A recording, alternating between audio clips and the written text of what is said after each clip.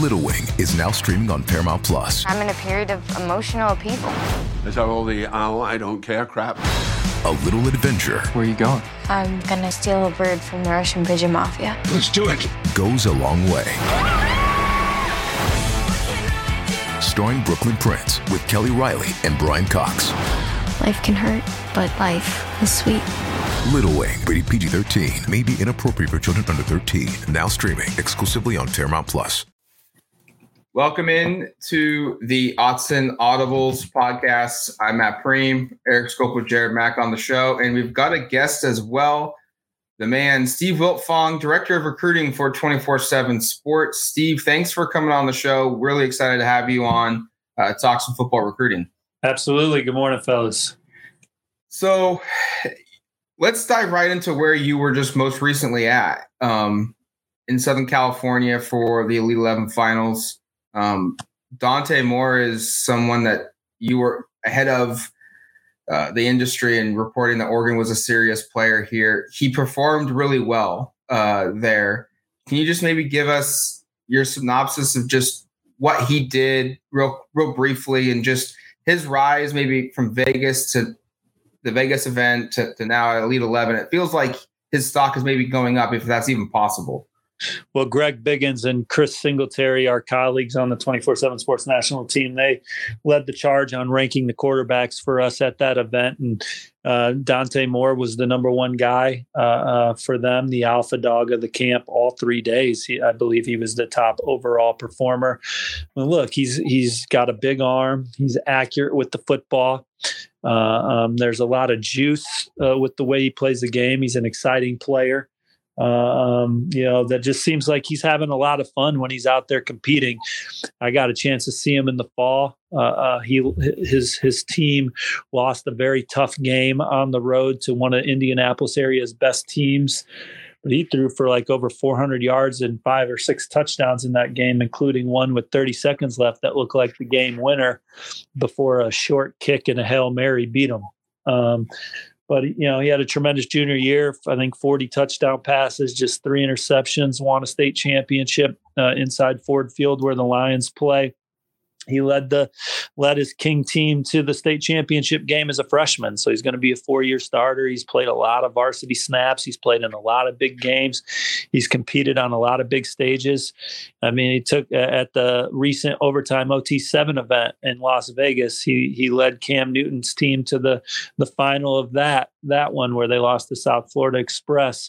But he was excellent in that setting, excellent at the Elite 11 finals. And I think just kind of what defines him is he sees the field well. He's smart. He knows where to go with the football. He's accurate with the football. He can make throws to all 3 levels of the field. He's confident. He drives the ball in there. And has a lot of traits. But then most important with Dante Moore are the intangibles. 4.0 kid this past semester. And he really cares about other people. He's just a good young man. It's not about Dante Moore anywhere he goes. He is not a self-loathing guy. It's not the Dante Moore show. Even when he commits, when Dante Moore goes to announce his commitment, he's going to share that moment with his teammates. I think they're all going to commit on the same day. That's not going to just be Dante Moore commitment day. I think it'll be a Detroit King commitment day. It's just that's just the way he's wired. And so whoever gets him is going to get a guy that's going to be a great ambassador for their program. Coming into the end of the summer here, you like where Oregon stands. But in the spring, liked where Notre Dame stands. This recruitment's not done. He's never publicly named a leader. I know he also likes Texas A&M. Michigan's still trying to hang around in that one. LSU as well. So it'll be interesting to see where it goes. I like Oregon. He's been there 3 times, has a great relationship with the staff, likes the trajectory of the program, sees the way that Oregon's recruiting and who they're in on. They got a lot going for him. But, I think Texas A&M's an intriguing option for him. He had a great visit there in June as well. I wouldn't be surprised if he ended up back on one of these campuses in July, and then we'll see what happens from there if he's ready to decide or not. I wanted to ask you, Steve, just we're sticking with the Dante Moore part here, but, he came out on his own dime for unofficially. It is official to Oregon in April. What would you think was the driving force behind him being there? And I also wanted to ask specifically about his relationship with Richard Young. I know they're not from the same part of the country, but based upon social media, it seems like they're fairly close. Young, obviously being another 5-star prospect from Florida running back. But I'm just curious what you can tell us about kind of what your perception was of why Dante decided to come out specifically for that weekend, and then maybe the relationship between he and Richard. Well, I think, it was a big recruiting weekend for Oregon, and Kenny Dillingham and Dan Lanning and company did a good job of getting that on his radar and getting him back out to take another look. I think it shows that he has great interest in Oregon, and so we'll see where that takes him for the rest of the process. But, another good experience out in Eugene. And then, him and Richard Young, sometime, you see these recruits, kind of click up or buddy up with some guys nationally. And that just happens to be a guy that he's hit it off with. Now, will they go to the same school? They're not a package deal, in my opinion. I just think they're buds. He also formed a great relationship with Carnell Tate, the 5-star receiver from IMG Academy out of the Chicagoland. Carnell's committed to Ohio State. So just because Dante's close with Richard Young or Carnell Tate doesn't mean they're going to go to the same school, and it doesn't hurt either. But I kind of still like where Alabama stands for Richard Young. I think Oregon's alive there and certainly made it interesting. And if Dante were to pick Oregon, that could be an inch that helps Oregon in that recruitment. But they're going to make their own decisions and do their own thing. Steve, just want to thank you for coming on again. I got one more Dante Moore question for you. You've been following Moore for a long time now, as you just mentioned. You talked about how Notre Dame seemed to be the favorite in the spring and how Oregon has kind of ramped it up. Just, how has Oregon been able to ramp it up these last couple of months that, led you to ultimately make a crystal ball prediction for the Ducks? Well, again, that's just our perception of the recruitment. Talking to various sources that Notre Dame had the momentum in the spring going into summer, and then that shifted some. Oregon's always been in it for him, though. He had taken 2 visits prior. He talks to the staff regularly. Him and Kenny Dillingham's relationship go back to when Coach Dillingham was at Florida State.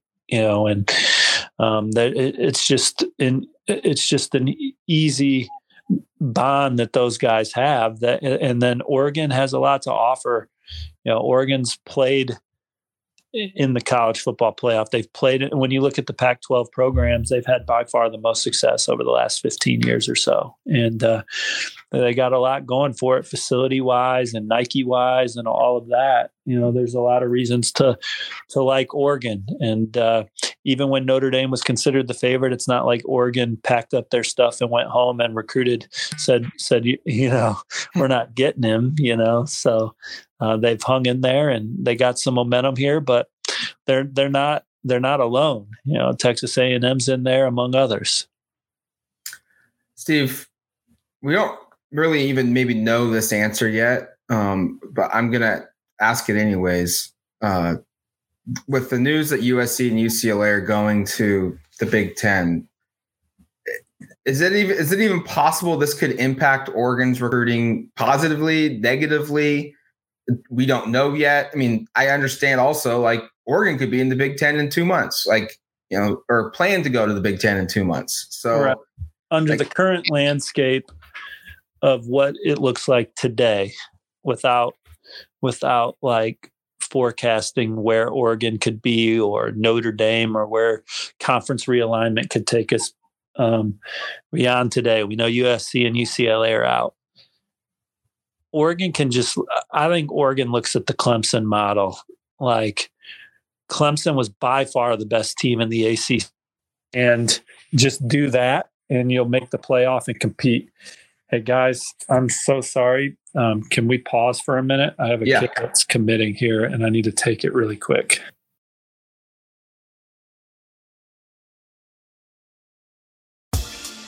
Rise and shine, football fans. This is Susanna Fuller from Morning Footy, a podcast part of the CBS Sports Golazo Network covering the breadth of the global game.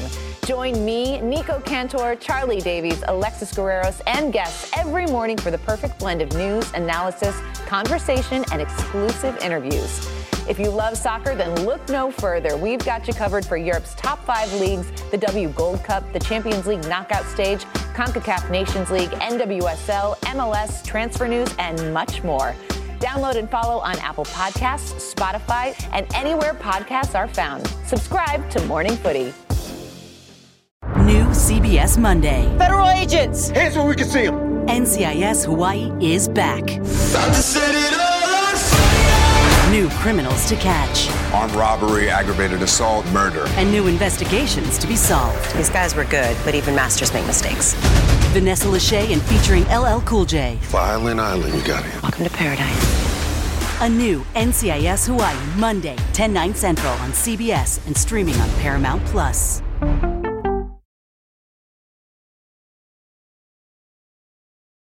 As I was saying about Clemson, when I rudely had to jump off for a minute, so I appreciate your guys' patience here and your edits to this program. Look, Clemson was the dominant team in the ACC, and people would try and hate on them for that. But it didn't matter because they would go to the playoff and win 2 games, and it would validate how good they were, right? Like, so if you're Oregon and you're looking at the current landscape of the Pac-12, you can still only worry about yourself. So just recruit great players, develop them, kick people's ass in the Pac-12, and get to the playoff and see what happens, And if you have a lot of pro talent and you're doing, it's not like, it's not like Clemson was going undefeated all those years and making it still, they could, they'd lose the pit and still get in and prove they deserve to be there, and there's going to be, look, the Pac-12 and I think it had had a third of the SEC draft picks and less than half of the Big Ten draft, or about half of the Big Ten draft picks in this last draft. So the league is in an interesting phase. But I like the trajectory of Oregon. I like what Coach Cristobal left behind. I like the infusion that Dan Lanning and company have put into the program, and just go out there and can recruit well and dominate, and you'll still make the playoff and do your thing. We talk about kind of the changing landscapes here. I just have another one, and this is more specific to recruiting.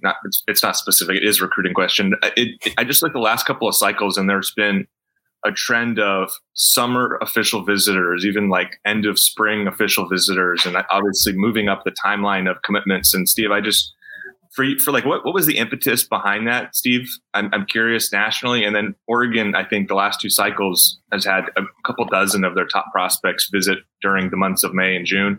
Had pretty high success rate in turning those into commitments. Is their approach similar to most nationally? Because it does seem like you look through it and guys are using all 5 officials sometimes in May and June.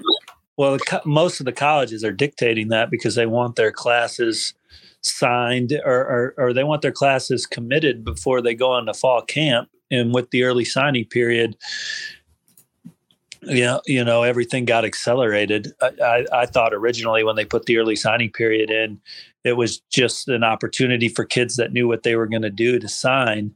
And so I didn't think they needed to change the landscape of the other rules, which was official visits starting the first day of your senior year, which basically means that kids couldn't take officials till the fall of their senior year. But with the early signing period being put in place, they also decided to institute schools allowing official visits in the spring and summer. And of course, they jumped on it, and it accelerated the process.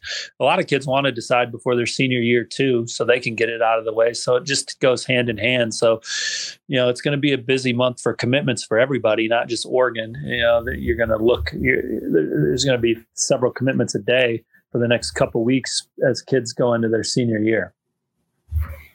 Steve, you mentioned towards the end of June that Oregon was in the running for 5-star David Hicks, and they've had plenty of other edge rushers on campus like Mateo Uiagalelei or Samuel Mpemba.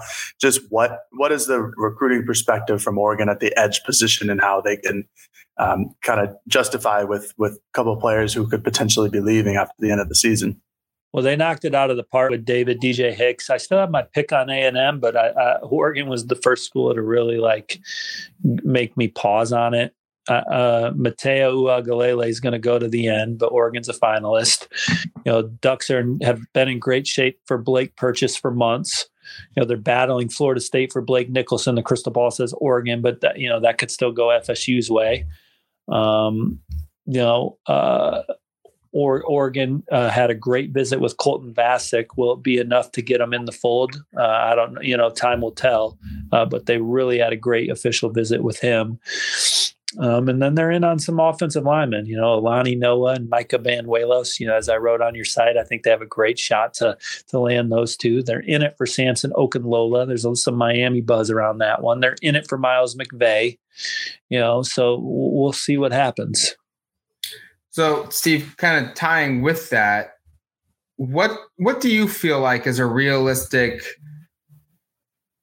expectation from a class ranking? Like, is it fair to say, like, hey, it'd be they're on track to be a top 10, or it'd be a pretty disappointment if they're not a top 15 team in the country? And I understand that the difference between that is very small, but I mean, they're in on enough guys to have a top 10 class. We'll see how it comes together. And that should be the expectation. They did it twice under Mario. I don't think there's any drop off in head coach recruiter from Mario to Lanning. They have different personalities, but Coach Lanning is a terrific recruiter, helped Georgia build that program into a national title winner. And takes it very serious. So we'll see how it comes together. Steve, I think one of the last ones before we let you go here, I'm just kind of curious on your perspective of Oregon staff. I don't think we've had you on since Oregon finalized its staff, and you obviously are really dialed in with some of who these people are in terms of recruiters more so than we are. We're just kind of getting to know them out west. But the perception of a Dan Lanning or a Tosh Lupoy or Kenny Dillingham, and you mentioned him earlier with kind of having a relationship with Dante Moore, I think he, to a lot of Oregon fans, still relatively unknown just because he's really young and hasn't, I don't think, been a full-time coordinator in terms of devising an offense. But what can you say about this Oregon staff, maybe how it stacks up compared to other staffs out west and maybe nationally? Well, Kenny Dillingham is one of the best relationship builders in the country. I'd be surprised if there's more coaches that spend more time on the phone or FaceTime or whatever talking to recruits than Coach Dillingham. Obviously, Tosh Lupoy has been considered one of the best recruiters of his era. You're not going to find a better offensive line recruiter than Adrian Clem. There's some that are as good, but it's a short list. He does a terrific job. Junior Adams is another that builds meaningful relationships at the receiver position, and your guys are already starting to see the results there. Coach Demetrius Martin, his reputation is massive too. He's recruited some big time guys throughout the course of his career. Drew Meringer, he did great work at Texas, in my opinion, recruiting receivers and skill players when he was with the Longhorns. I know I didn't mention everybody on the staff, but I mentioned the guys that I'm most familiar with. That's not to say the other guys aren't great recruiters as well. I just don't know their personalities as well.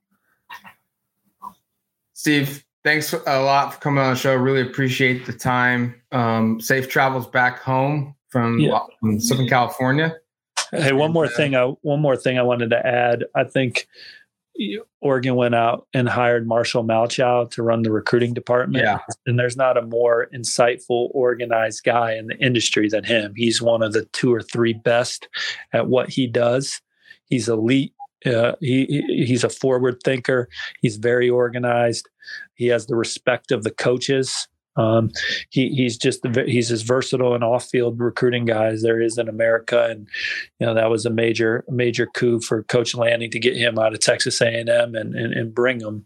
And those guys have great chemistry from their days working together at Georgia. Yeah, it's funny you mention him.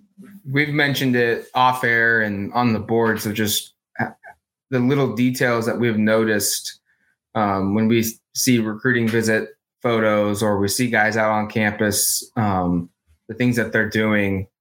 Mario was pretty good at that, but it's even gotten better under Marshall with his direction, like you said. So good that you brought him up. Moving forward, Steve, we'd love to have you on closer to National Signing Day. Safe travels home, and we'll talk to you soon. See you, boys. Enjoy the fireworks.